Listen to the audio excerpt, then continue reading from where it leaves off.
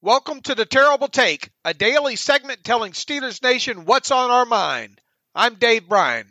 Don't look now, but the Pittsburgh Steelers still have a pulse when it comes to them potentially making the playoffs, and especially with their next game against the Baltimore Ravens being at home and likely against a backup quarterback making just his fifth career start and his first one of the 2022 season. With back-to-back wins now in their back pocket for the first time this season, the Steelers are now preparing to host the Ravens on Sunday at Acrisure Stadium. It will be the first of two games against the Ravens in a span of 4 weeks. This weekend's game will more than likely include backup quarterback Tyler Huntley making his first start of the 2022 season, as starter Lamar Jackson is expected to miss the Sunday contest with a PCL injury. With Jackson being sidelined, the Steelers are currently 3-point home favorites over the Ravens. Who would have thought? Being favorites aside, the Sunday game against the Ravens certainly isn't a gimme, as not only does Huntley have some playing experience, but the Baltimore defense has also been on point this season. So, what if the Steelers win on Sunday?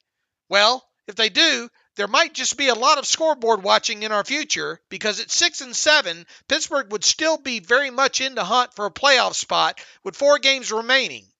In case you have forgotten, the Steelers' final 4 games are against the Carolina Panthers, Las Vegas Raiders, Ravens, and Cleveland Browns. On paper, the Steelers should be able to win at least few of those games, and possibly even all 4. They should definitely be able to beat the Panthers in Week 15, and it'll be quite disappointing if they don't. That Panthers game, however, will lose a lot of significance should the Steelers not beat the Ravens on Sunday. At the very least, a loss on Sunday to the Ravens would result in the Steelers needing to go 4-0 in their final 4 games and then needing a lot of help along the way to sneak into the playoffs. They still might need to go 4-0 in their final 4 games even if they do beat the Ravens on Sunday, but we'll worry about that come Sunday night. In closing, if I would have told you 4 weeks ago that the Steelers' Week 14 home game against the Ravens would be a game that would determine if this 2022 team is a contender or a pretender, you wouldn't have believed me. Hell, I wouldn't have believed it myself. That said, here we are. A win on Sunday and we can start going through the possible things needed for the Steelers to make the playoffs. A loss on Sunday, however, and we'll all likely be back to talking about the 2023 NFL Draft and who the Steelers should think about selecting with their first 2 picks. Sunday is a golden opportunity for the Steelers for sure. In fact, it's their biggest game of the season now.